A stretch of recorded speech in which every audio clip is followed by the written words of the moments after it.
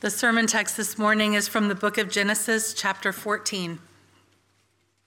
In the days of Amraphel, king of Shinar, Arioch, king of Elasar, Chedorlaomer, king of Elam, and Tidal, king of Goam, these kings made war with Bera, king of Sodom, Birsha, king of Gomorrah, Shinab, king of Admah, Shemeber, king of Zeboam, and king of Bela, that is Zoar.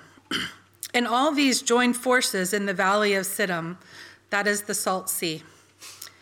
12 years they had served Chedorlaomer, but in the 13th year they rebelled. In the 14th year, Chedorlaomer and the kings who were with him came and defeated the Rephaim in Ashtaroth Karnaim, and Zuzim in Ham, the MM. And I always get these passages. And now I've lost my place. In Shaveh Kiriathim, and the Horites in their hill country of Seir, as far as El Paran, on the border of the wilderness. Then they turned back and came to En Mishpat, that is Kadesh, and defeated all the country of the Amalekites and also the Amorites who were dwelling in Hazazon Tamar. Then the king of Sodom, the king of Gomorrah, the king of Admah, the king of Zeboam, and the king of Bela, that is Zoar, went out, and they joined battle in the valley of Siddim with Chedorlaomer, king of Elam, Tidal, king of Goam, Amraphel, king of Shinar, and Arioch, king of Elasar, 4 kings against 5. Now the valley of Siddim was full of bitumen pits, and as the kings of Sodom and Gomorrah fled, some fell into them, and the rest fled to the hill country. So the enemy took all the possessions of Sodom and Gomorrah and all their provisions and went their way. They also took Lot, the son of Abram's brother, who was dwelling in Sodom, and his possessions, and went their way. Then one who had escaped came and told Abram the Hebrew, who was living by the oaks of Mamre, the Amorite, brother of Eshcol and of Aner. These were allies of Abram. When Abram heard that his kinsmen had been taken captive, he led forth his trained men, born in his house, 318 of them, and went in pursuit as far as Dan. And he divided his forces against them by night, he and his servants, and defeated them and pursued them to Hobah, north of Damascus. Then he brought back all the possessions and also brought back his kinsman Lot with his possessions and the women and people. After his return from the defeat of Chedorlaomer and the kings who were with him, the king of Sodom went out to meet him at the valley of Shaveh, that is the king's valley. And Melchizedek, king of Salem, brought out bread and wine. He was priest of God Most High. And he blessed him and said, "Blessed be Abram by God Most High, possessor of heaven and earth, and blessed be God Most High, who has delivered your enemies into your hand." And Abram gave him 1/10 of everything. And the king of Sodom said to Abram, "Give me the persons, but take the goods for yourself." But Abram said to the king of Sodom, "I have lifted my hand to the Lord, God Most High, possessor of heaven and earth, that I would not take a thread or a sandal strap or anything that is yours, lest you should say, 'I have made Abram rich.' I will take nothing but what the young men have eaten and the share of the men who went with me. Let Aner, Eshcol, and Mamre take their share." Well, I think we ought to pause for just a moment and just respect Kimmy for getting through those verses. I wasn't about to get up here and read them, I'll tell you that. Wow, Kimmy, you do get stuck. I think you got Genesis 5, too, with all those people that died. Yeah. Wow. I guess the word got out late. I said you could start in verse 9. Sorry. That might have been our miscue on that one, sorry. Considered probably one of the greatest rescues at least in the U.S. military history, was made into a movie called The Great Raid. It was on a Philippine island, Cabanatuan, and there were 500 U.S. soldiers held by the Japanese. 100 Rangers and 200 Filipino guerrillas marched 30 miles behind enemy lines, and at night, they had a P-61, this fighter, fly over to distract the guards, and they attacked, and they killed all the Japanese guards and freed all the American POWs. These were POWs who had been forced on the Bataan Death March, malnourished, beaten, tortured. They were brought to safety. It's an incredible story of rescue. It's kind of what we see here in our passage today. Let me just remind you, if you haven't been here in the past few weeks, we're back in Genesis 12. God's not finished with us.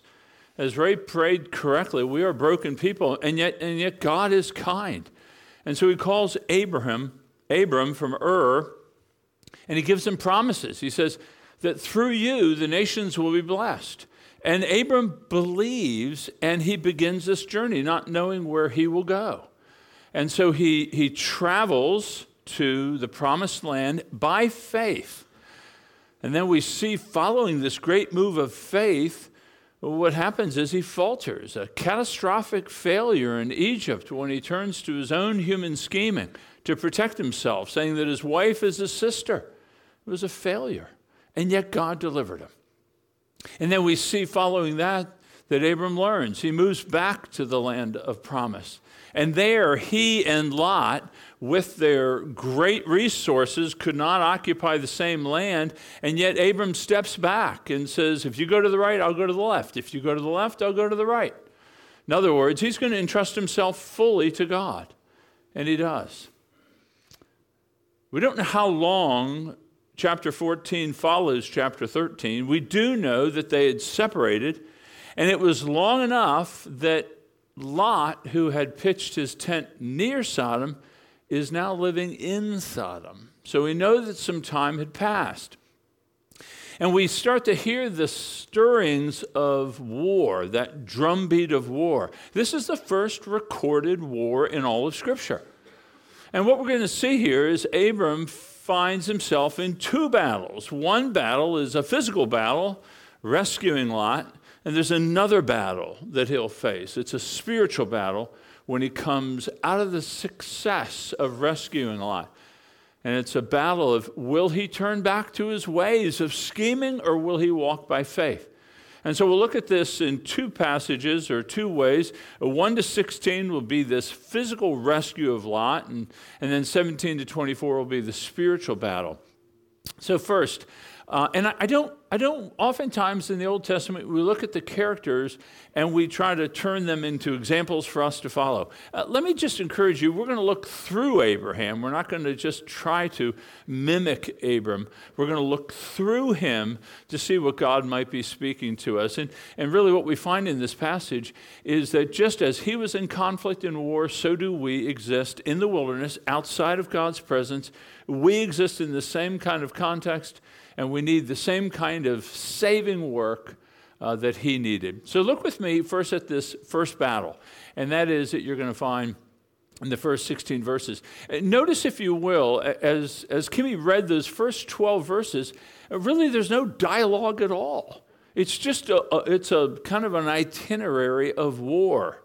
Kedorlaomer was the king of Aram, or the king of Elam is the king of Aram. These were four powerful kings to the east. They were called suzerain kings because they were kind of city-states, but they were powerful city-states. And what they would do is they would dominate these vassal kings. A vassal king is a lesser king. It's a petty king. And that's the kings that are mentioned here that are in what would be now modern-day Israel. And so these four powerful kings were demanding tribute. So these vassal kings, for the powerful king's protection, they would have to pay him money. They would have to pay them in goods and livestock and food. And so they exacted tribute for 12 years. So these kings to the east, Iran, Iraq, all the way to the Black Sea and Turkey, these 4 kings exacting tribute on these lesser kings. And they did that for 12 years. In the 13th year, they said that enough is enough. We're not going to pay anymore. And they formed this coalition. Well, when they refused to pay tribute, then these 4 northern kings came down what's called the King's Highway. They came down south. They destroyed the Canaanite kings in verses 5 to 7. And then they went down to the Dead Sea, the plains around the Dead Sea. And that's where you see those 5 kings, of which Sodom and Gomorrah are included. And they destroyed them decisively. You see that men fell in battle. They fell in these tar pits, or really asphalt pits. Some fled to the hills, but they destroyed them decisively. They plundered their cities. They took everything they had, and they took all the people as slaves, and they began to return to their own land. But notice in verse 12, there's that little detail added. It says, and Lot was captured. Lot was taken and all of his goods. That's really significant. You know, the irony that you don't want to miss is that here Lot went after Sodom. He went after the financial security. He went after material wealth. And within a few years, what does he end up with? He goes from freedom to a prisoner. He goes from wealthy to poverty. All of his goods taken. So what happens? Well, of course, a man escapes the battle, and he comes to Abram, who's probably 20 miles away at the Oaks of Mamre. And he tells him about all that's happened, that Sodom has been destroyed, and that Lot has been taken. Well, what does Abram do? Well, Abram takes his 318 trained men. These were men in his home that were trained. They knew how to handle a sword, a spear. They knew how to attack. They knew how to defend. But notice in the text it says that they were raised in his home. These weren't hired soldiers that you'll see throughout Scripture. Hired soldiers are never as dependable. They're only in it for the buck. If their life is on the line, they may run. These were raised in his home. They knew Abraham. They had been cared for by Abraham. They were dependable. And so these 318 men, along with Mamre and Eshcol and Aner, these were 3 Amorites that had made a pact with, that's why it says they were allied with Abram. I don't know, maybe they had come to faith in Yahweh, but they had made a covenant. Maybe it was a Middle Eastern covenant of one of protection. But they all marched. It says as far as Dan. Dan was the most northern tribe of Israel, so they marched as much as 100 miles. And they came upon these 4 kings. And at night, here, Abram, the shepherd, moves to Abram, the military strategist, and he splits his troops. He waits till the cover of darkness and then attacks. It's a surprise attack. Who else are you reminded of? It was Gideon. Gideon took a page out of Abram's playbook, right? When he split his troops and he attacked the Midianites at night and destroyed thousands upon thousands. How could such a lesser force destroy such a greater force? Well, I mean, there are some tactical and logistical benefits that he had at night. They hadn't seen an enemy for 100 miles. Their guard was down, may not have posted guards at the camp, probably drunk, probably sleeping, enjoying all the plunder that they've had. And at night in a field of battle with no light, you don't know who is the enemy, who is a friend. You're just defending yourself. That's what happened to the Midianites. They turned on each other, and they ended up killing each other. But at the end of the day, we know that this was a battle of the Lord. The Lord had promised to Abram that you will have descendants and that all the nations will be blessed through you. So he knew that this would be a victory given to him because of the promise of God. So you see Abram here bring back Lot, bring back the possessions, bring back the people. So what do we see here in these 16 verses? Well, I think all of us here are at least instructed in terms of what is faith in God. You know, we often think of faith as, well, I know about God. There's a knowledge I have about God. Or faith could be opinions about God. Or faith maybe in our minds these subjective feelings that when we talk about God or we hear a miracle, our kind of hair stands up. What faith in God in Abram is moving in light of the promises of God. God had promised him he would have a descendant, and his descendant, this seed of Abram, would be a blessing to the world. He had no descendant at this point, so he knew that God would protect him, and he moved in spite of the threat because he trusted God to save him. It's kind of like that famous line from Jim Elliot. He says, "I'm immortal until God is finished with me." He's trusting in the promises of God. So what faith is it's taking God in his word as true. And if he says that I don't need to worry about what I'm going to eat or drink or wear because your Heavenly Father knows you need these things, then we trust him. Now, it doesn't mean we don't fall into worry. But then we go back to the reality. No, God says he will care for me, or he'll never leave me nor forsake me. Even though I may feel alone, uniquely alone, I go back to his word. In other words, faith is I'm listening to God more than I'm listening to myself speak about the events of my life. There's this faith that he responded to. You see the faith by going into harm's way. We don't do altar calls here, as many of you have been raised with.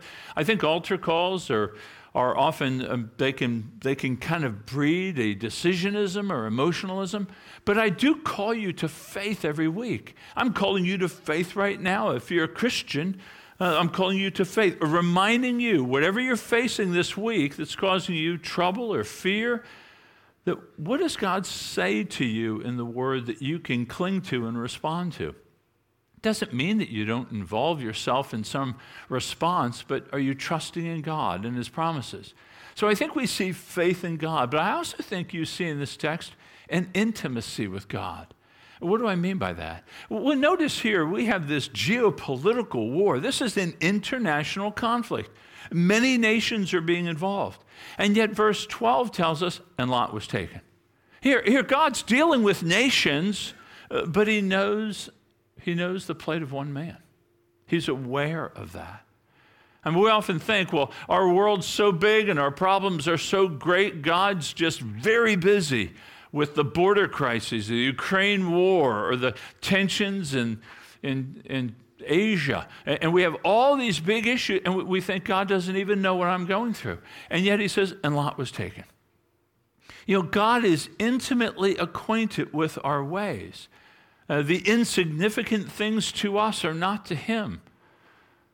You may be worried or concerned about something that no one else knows about, but God knows.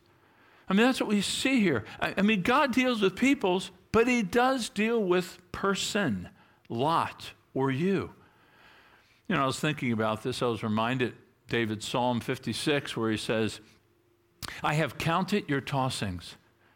I have stored your tears in a bottle. I've kept record of them. You know that the tossings that we go through when you wake up at 1 o'clock in the morning, you can't sleep, you're worried about the next day, you're worried about a child, you're worried about your job, and you roll over on one side and you try to sleep and you can't, you're wide awake, and then you turn over again, and then you toss back to the other side, and then you toss back to... He counts those.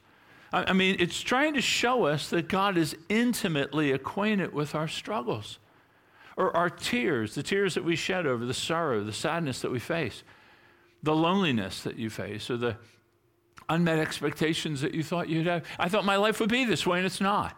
You've wept over that, and yet he stores them in a bottle. He keeps record of them. There's an intimacy. You know, so often we think of God as great and sovereign, and I never want to lose that picture of God.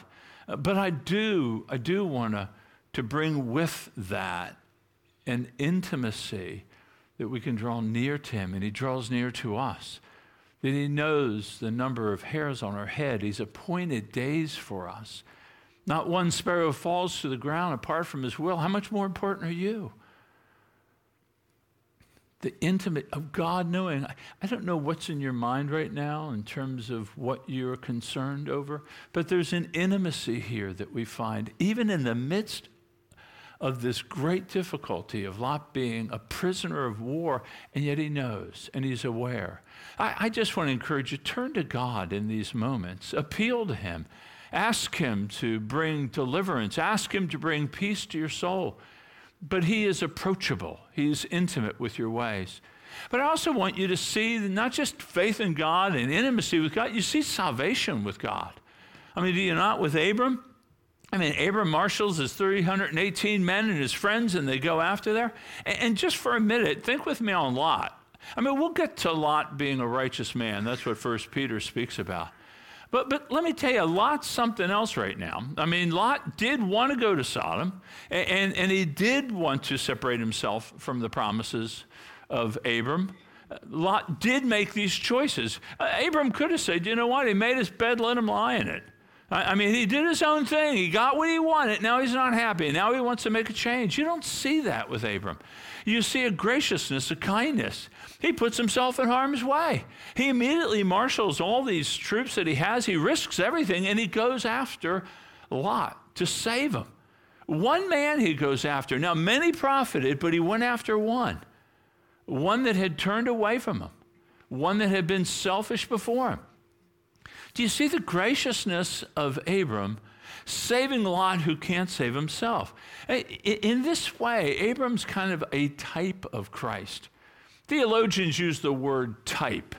Type is like predictive prophecy. You can see in an Old Testament story something that will come to fuller picture in the New Testament. So like the sacrificing of a lamb, protecting the people of Israel in Egypt. And then you see Jesus saying, I'm the Lamb of God's, you know, that he has been sent to save the world. So you kind of, and with Abram, you kind of see Jesus, you know, Jesus coming down out of heaven to save a people who are captured by our own passions, by our own sins. We've turned away like sheep, gone our own way. And yet Jesus comes. He doesn't sit in heaven and say, well, you know what, they made their bed. He doesn't throw his hands up in frustration, but he comes after to save. He pursues.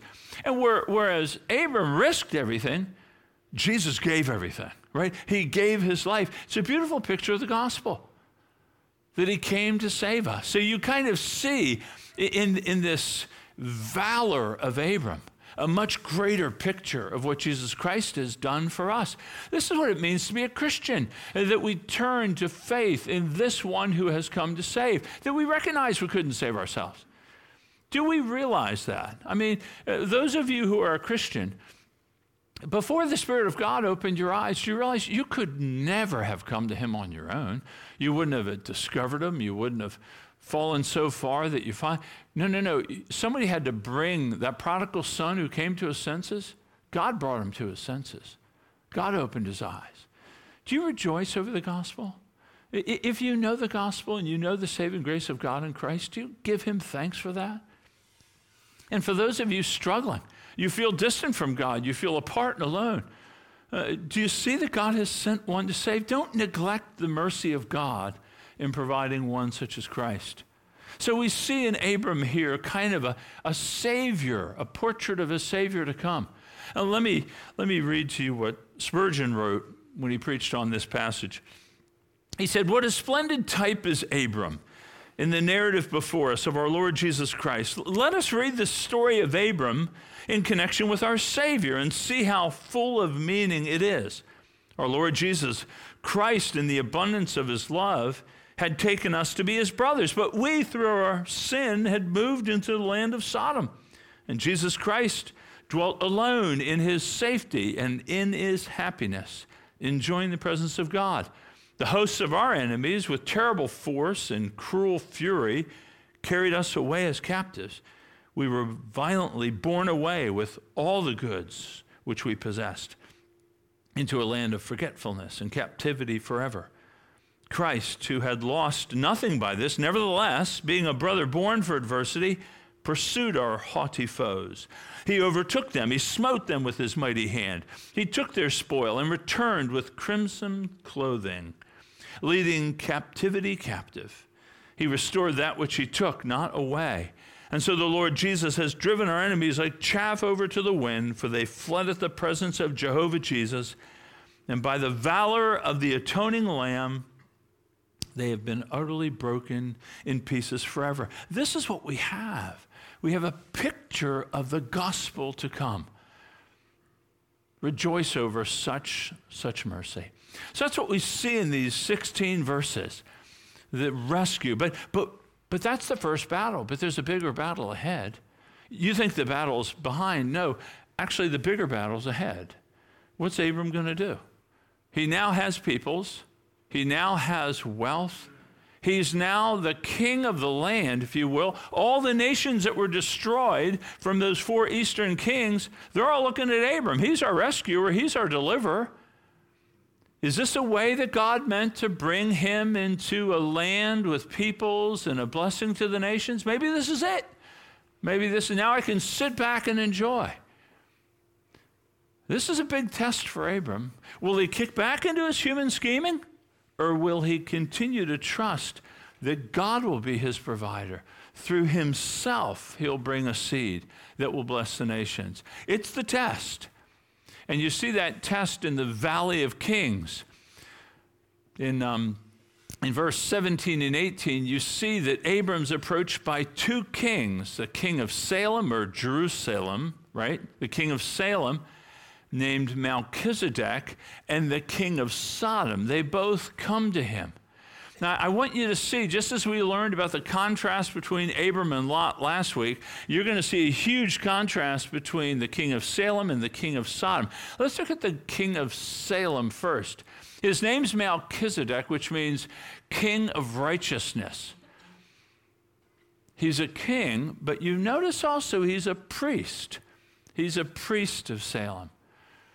Now, he comes to Abram with 2 things. He comes with a banquet and he comes with a blessing.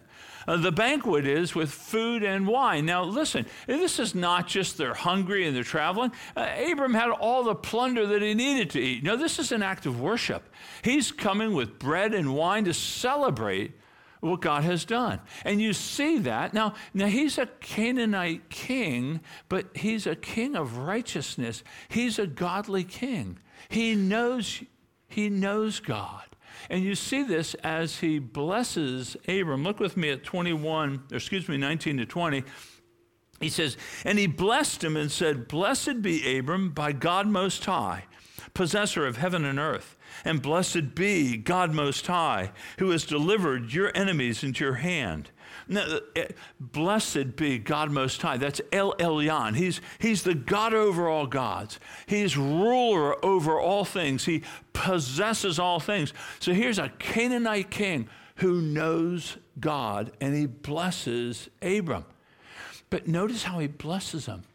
He not only recognizes God as the victor in the battle, but he is saying, he in a way is confirming to Abram the promise back in chapter 12. Remember back in chapter 12, God said that through you the nations will be blessed. Here the nations are being blessed by the deliverance brought by Abram. So he's confirming to Abram. He's reminding Abram, trust in the promises. They're coming through. I am giving testimony that God is blessing you, and the nations will be blessed through you. This is the importance of Abram. Now look with me at the king of Sodom. Notice how he approaches Abram. In 21, he says, and the king of Sodom said to Abram, give me the persons, but take the goods for yourself. He comes with no thanks. He comes with no gratitude. He comes with demands.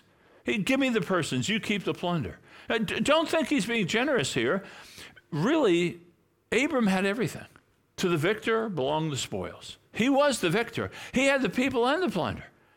The king of Sodom has no faith in God. He has no trust in the promises. He has no desired relationship with Abram. He doesn't want to be part of the promises of Abram.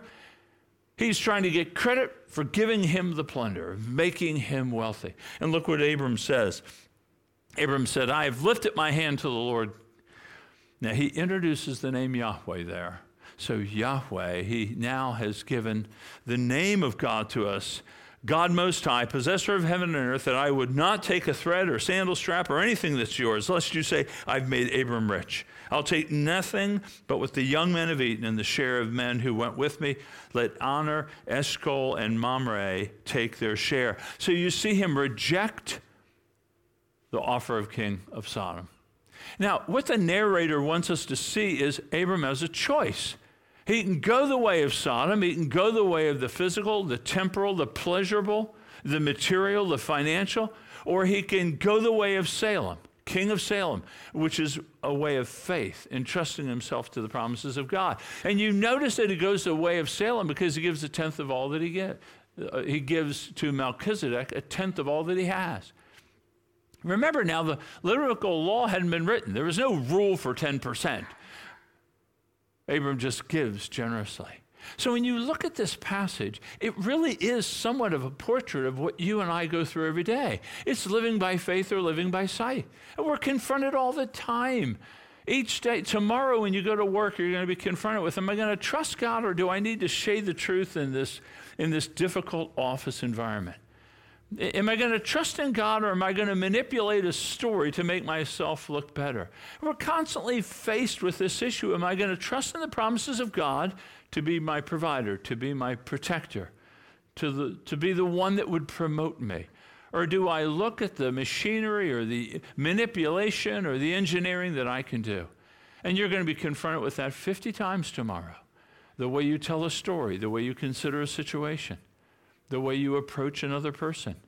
Will I commit my way to God by faith, entrusting myself entirely to him? Even with your parenting, even in your marriage. We're called to live by faith, and that's what we're learning through this life of Abram. But not just that, notice the generosity of Abram. You know, he gives 10%. He doesn't do it under compulsion. He's not doing it by law. He's not doing it because he has to. He's not doing it because he wants further blessings from God. He just does it out of the gratitude of his heart. That's the way we give, not just money, but of ourselves, our time, our schedule, serving other people. You just see this kind of this knee-jerk gratitude. God, you have done it all. Of course, I want to respond to that with this offering or this tithe to Melchizedek.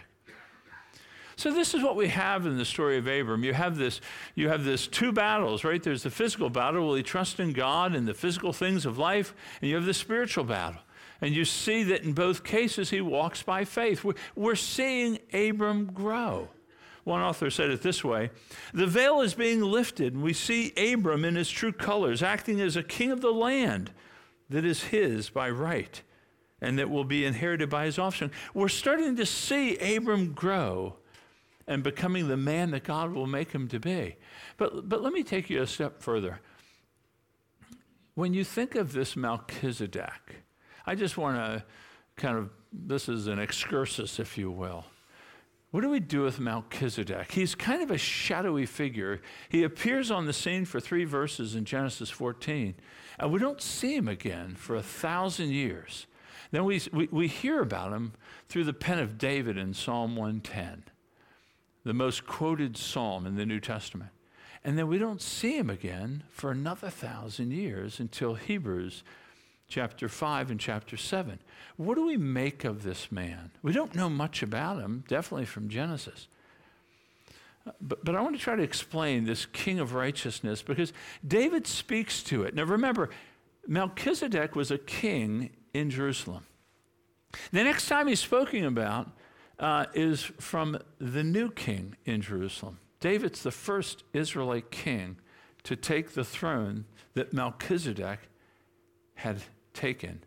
So in Psalm 110, he writes, the Lord says to my Lord, sit at my right hand until I make your enemies your footstool. So David's writing, the Lord, that would be Yahweh. The Lord said to my Lord, that would be Adonai, sit at my right hand. So David sees that a king is coming that will come from him, but will be greater than him. So the Lord says to my Lord, he says, until I make your enemies your footstool, the Lord has sworn and will not change his mind. You are a priest forever after the order of Melchizedek. So what I want you to see is David knew that a king would be coming, who would be a king, who would come from him, but he would also be a priest. Now this immediately causes us to scratch our heads. Why? Because in Jewish law, a king could be a prophet. A king could prophesy. David was such. He was both a king and a prophet. A priest A priest could also be a prophet. Ezra was a priest, but he was also a prophet. But a king could never be a priest. Those two roles are never commingled in Scripture. But here you see David saying, this is a new order of king. It will come from me, but will be different from me. He won't be subject to me. I'll be subject to him. So that's all we see in this story of Melchizedek from Psalm 110. We just know that another king is coming. This king will follow David, but he'll be a king and a priest. So then we get to Hebrews. Hebrews is the lens through which we understand Psalm 110. And let me read for you Hebrews 7, 1-4. He says, for this Melchizedek, king of Salem, priest of the Most High God, met Abraham, returning from the slaughter of the kings, and blessed him. And to him, Abraham apportioned a tenth of everything. He is first, by translation of his name, King of Righteousness. And then he is also King of Salem, that is, King of Peace. He is without father or mother or genealogy, having neither beginning of days nor end of life. But resembling the Son of God, he continues a priest forever. See how great this man was, to whom Abraham, the patriarch, gave a tenth of his spoils. So Melchizedek is not some theophany or Christophany. It's not Christ himself, because he was only resembling the Son of God. But what the writer of Hebrews, and remember, Hebrews is really just a sermon. It's 13 chapters long. It's just a sermon on helping the saints persevere through trials and suffering. They wanted to go back to worship in the old ways, and he's saying, don't abandon Christ. He's supreme. He's greater than Moses. He's greater than the angels. Look, he is the fulfillment of Melchizedek. So Melchizedek is a type preparing us. So back in Genesis 14, you have Moses preparing a people to see that this Melchizedek, this shadowy figure, who's both a king and a priest, is spoken about by the next king of Jerusalem, David, who will be fulfilled by the next king 1,000 years, Jesus, the king of Israel. Jesus, now Melchizedek, we hear nothing of his mother and father. And Jesus was one who is uniquely born by the Spirit. You hear nothing of Melchizedek's birth or death. And Jesus has no end to his days. So what the writer of Hebrews is saying is that promise back, that promise of one to come who will be both king and priest has come to us, and he's Christ. What does this mean for us? It means that we can worship Christ now as the fulfillment of God's redemptive plan.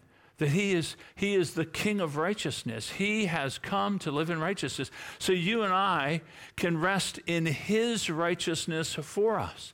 His kingdom will be right. He's going to be a king who brings peace. Peace to our souls, peace to our relationship with God. He is a king who will achieve this peace by being a priest. He's not going to be offering a sacrifice for us. He is the sacrifice. This means that no matter the sins that we have committed, we can go to him and seek forgiveness and enjoy. He's not giving us forgiveness by proxy. He's earning the forgiveness by being the sacrifice himself. That's why Jesus was able to forgive in his ministry. Your sins are forgiven, he said to the paralytic. They said, how can he forgive sins? Well, he would be the one that would earn the forgiveness. So here you see all the way back in Genesis 14, you have this redemptive story that God means to save, and he's going to save us from the conflicts, the wars, the troubles that we have. He's going to save us through one like Melchizedek, but greater. He is both king and priest to whom we can submit, that we can run to, that we can appeal to you. Too many times have I heard over the years of ministry, I'm not worthy to come to him. Too many times I've heard that. I could never go back to him. But he's the one that you go back to over and over. He won't turn you away. Intimate with your ways. Acquainted with everything you think and have done. And yet he's the priest king to save and bring us to a Father. So friends, I know that there are many things going on right now in your worlds. And many of the things there's no way, I don't have the words to fix or to change. But I do have one here who is king with all power, and yet he is a priest who can forgive. and he can be appealed to. Come to me, he says. All you who are heavy laden and burdened, come to me. And what does he say? I'll give you rest. I'll give rest for your souls. Take my yoke upon you and learn from me. I'm humble and gentle of heart. He's approachable, intimate. Let's ask him for grace now. Let's take a moment and bow our heads and consider the glory of God in the face of Christ as we see in this text, and I'll pray for us in a moment. And I do pray that you would, by the Spirit of God, I'll be trusting that you'll either going to be convicted or comforted. And then I'll pray for us.